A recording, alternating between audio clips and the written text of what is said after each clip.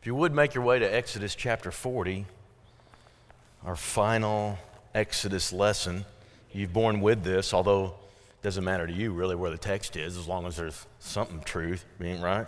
I love it when Matt leads. He'll throw in one I've never heard before. That Lord Take My Life was one beautiful song. Those expressions were exactly what the sermon was about. I don't know how he does that. Well, I mean, I told him what the sermon was about, but to find a song like that, I don't know how you do that. That's just amazing, and I'm grateful for the talents of the men around that can do that kind of thing. I want to remind those young professionals that we will be doing some drive-by caroling this week, and we're going to have a good time together. We're going to hit some hot chocolate along the way, and then as we wrap it up, we're going to eat together, and just bring yourself and your voice, and I'll have the words, and you provide the song, and we're going to drive by and randomly victimize people with carols.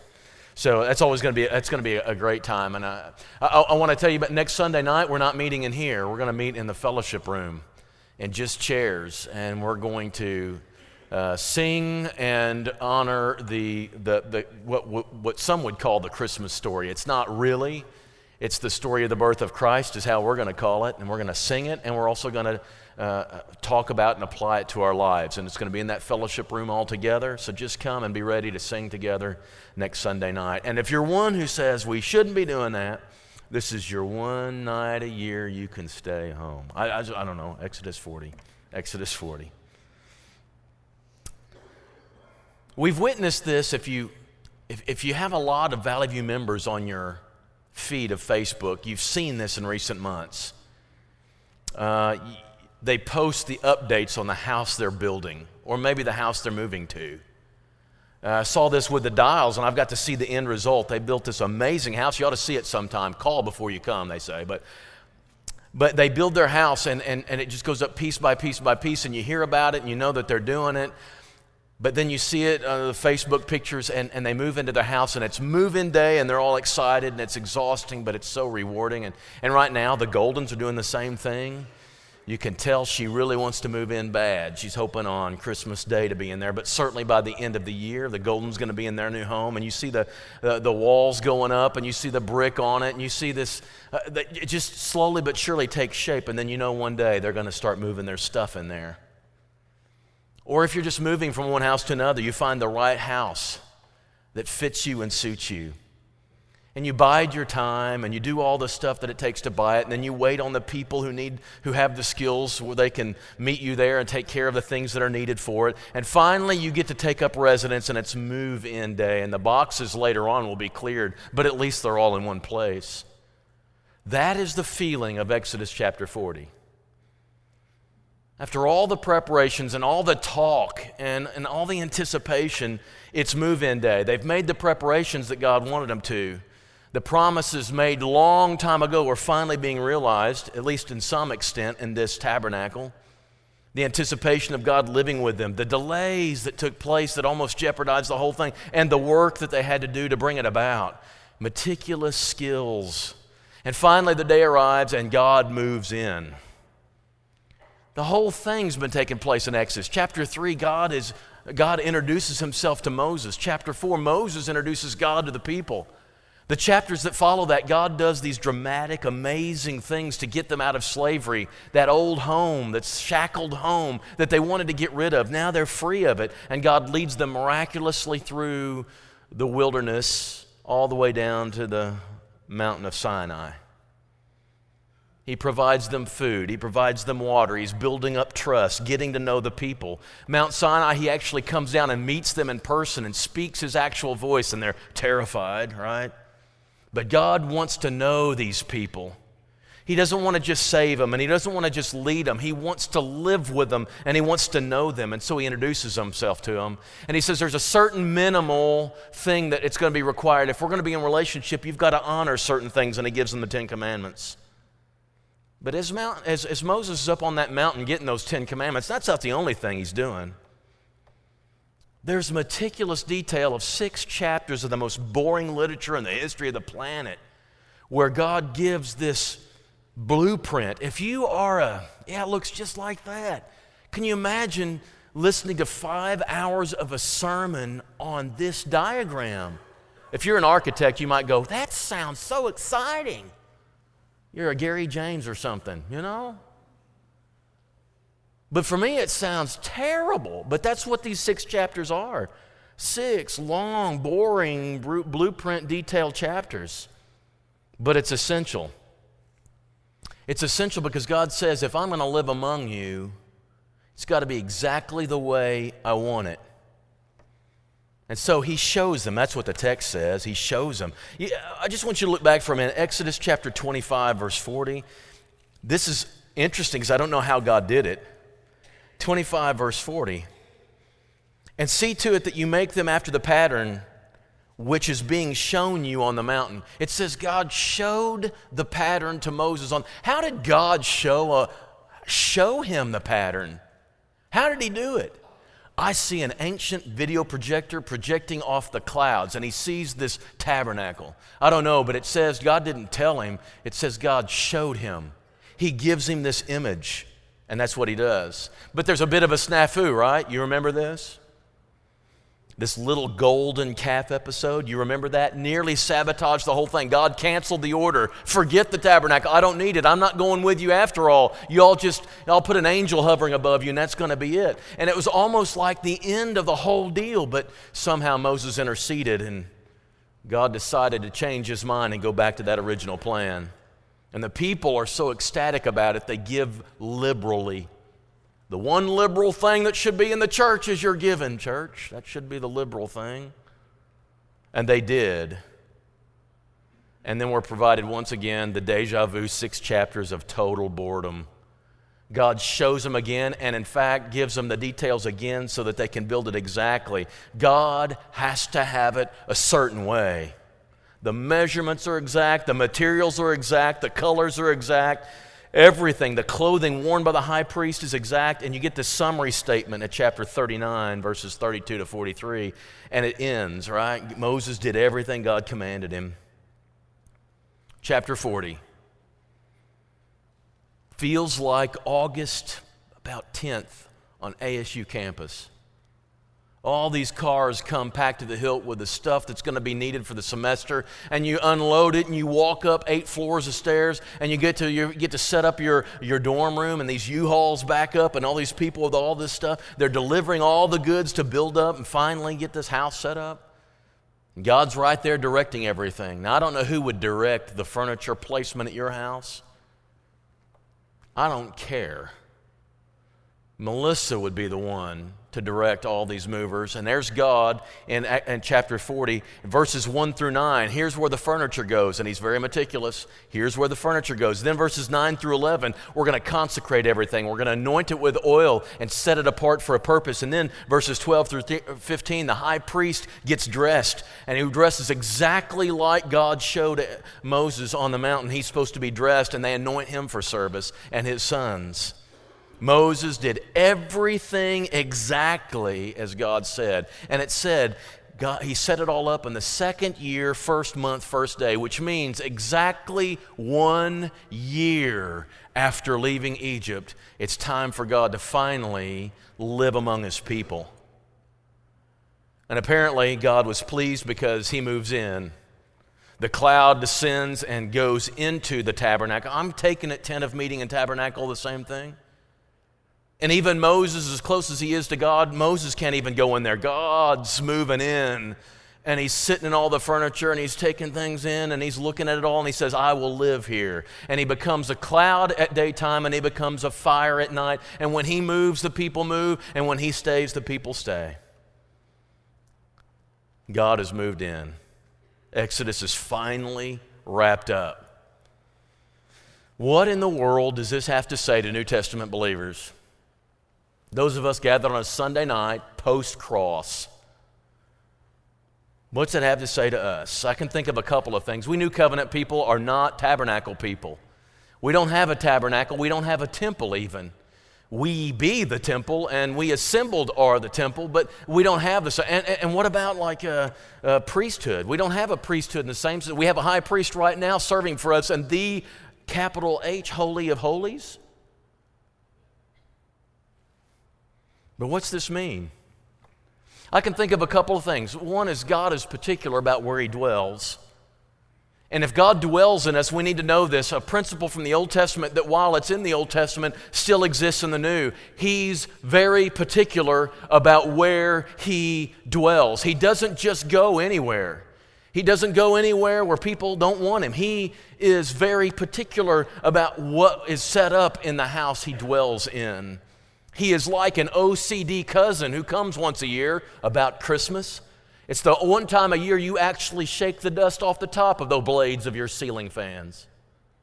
It's where you look around and so you remember where you put all those cups and those empty Dr. Pepper cans. You've let them sit there and mold for months, but now it's time to get them because that cousin is going to go around the house looking for them. And he doesn't want to just stay in any house. God's specific. He was very detailed about the tabernacle, right? I showed you a picture, Moses, and I expect it to look like this. Now, we've debated in our brotherhood, but here's the absolute truth. The Holy Spirit of God takes up dwelling in you. And He's particular. It's not anything goes. Let me run by a couple of texts here you're going to see on the screen. The language of particular, God's particular language. 1 Corinthians chapter 6. These Christians at Corinth were thinking, it's okay to go to a prostitute. I don't know who in the world as a Christian would think of that, but they were still thinking their old life. They were thinking, my old life isn't changed all that much. Listen to how Paul describes it. He says, don't you know? When he says, don't you know, it means you should know. Don't you know, right? Your bodies are members of Christ. He's living in you. You can't take the members of Christ and unite them to a prostitute. Can you do it? No. Don't you know that He unites Himself with a prostitute is one with her, right, in body? For it is said the two will become one flesh, but whoever is united with the Lord is one with Him in spirit. Next screen.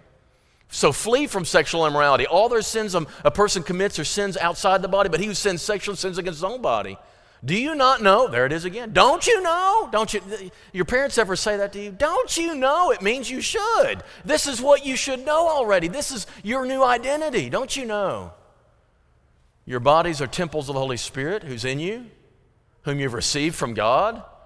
You aren't your own. You're bought at a price. So honor God with it. Guys, listen, He's living. Do you get this? You can't just do this here. You can't just do anything you want in these bodies. God's living here. You've got a new person in there. There's another, once you see this in Ephesians chapter 5, it's in red this time. Those aren't the words of Christ.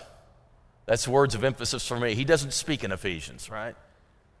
But among you there must not be even a hint. You know what a hint is? What's a hint? I've stumped you all, right? Ephesians. There can't be even residue. There can't even be an idea of. There can't even be a fleeting, momentous thought. There shouldn't be a hint of sexual immorality or any kind of impurity or greed because these are what? Improper. Do you know what improper means? It doesn't belong here. That's what he's saying. It doesn't belong in for God's holy people. You're God's holy people, so there's some things that don't belong. Nor should there be obscenity or foolish talk or court. Listen, he says, I don't want you even joking about sexual things. I believe he's serious.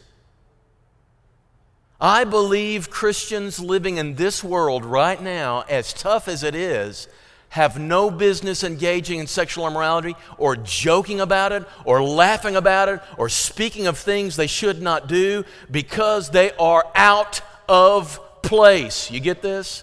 You know what out of place means? It just doesn't belong. That language is so interesting.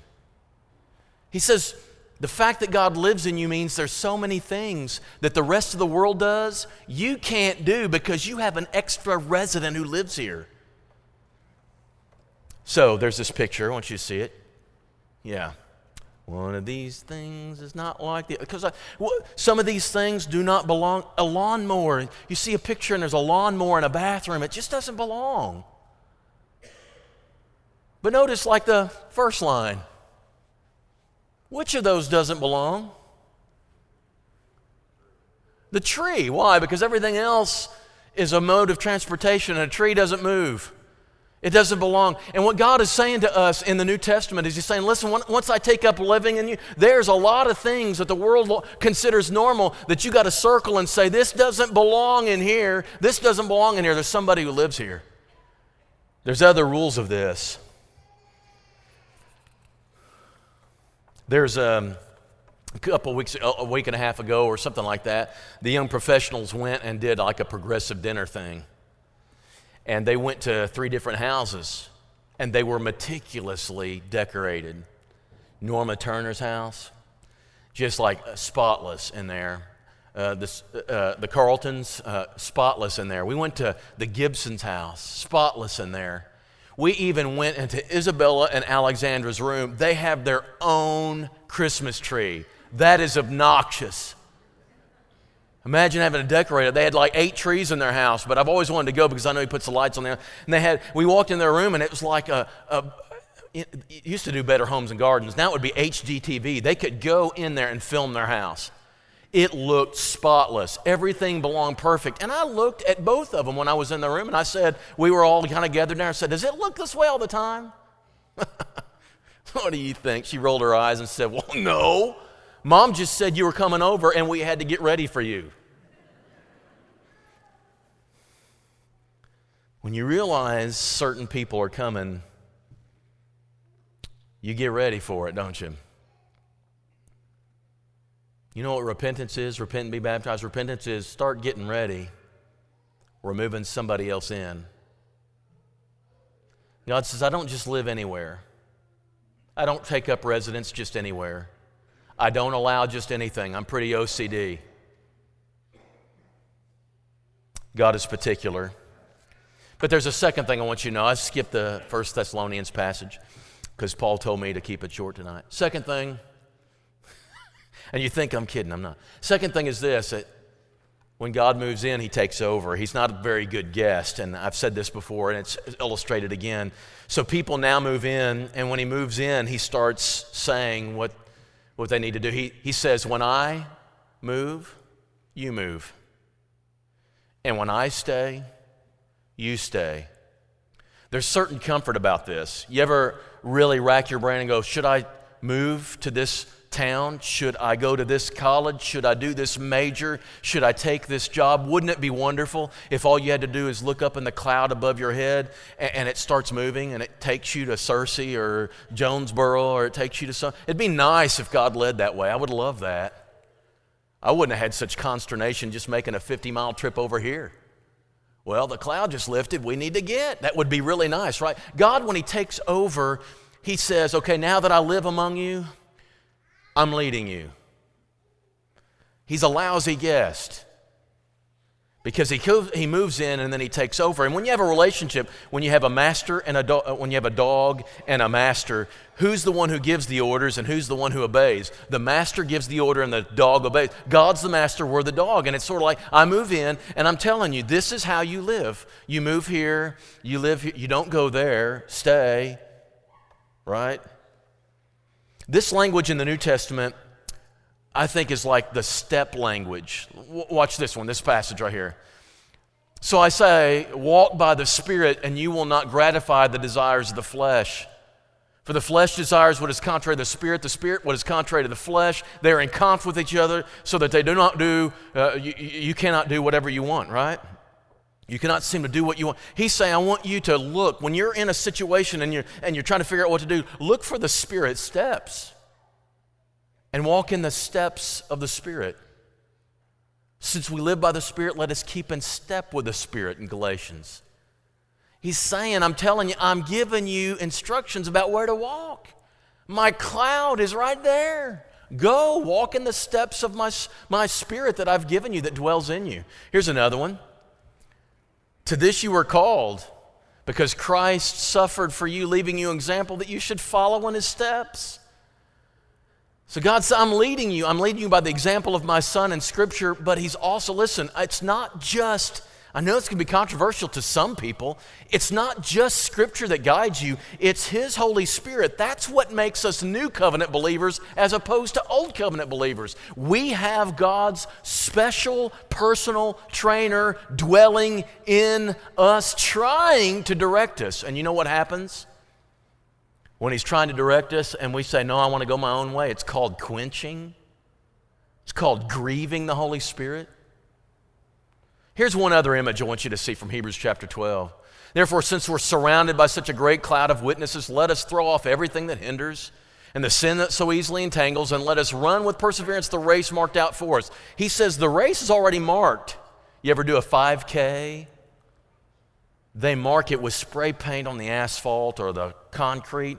That's where you're supposed to go. And God says, I want you to know, I've marked out where I want you to go. Fix our eyes on Jesus, the pioneer and perfecter of our faith. You know what the pioneer does? You're going through this jungle and this build-up stuff in a dangerous territory, and the pioneer goes before, and he takes the cuts, and he takes the scrapes, and he takes that machete, and he clears off a path, and he says, now you don't have to go off-roading, and you don't have to discover where you need to go. All you have to do is follow the path I made for you.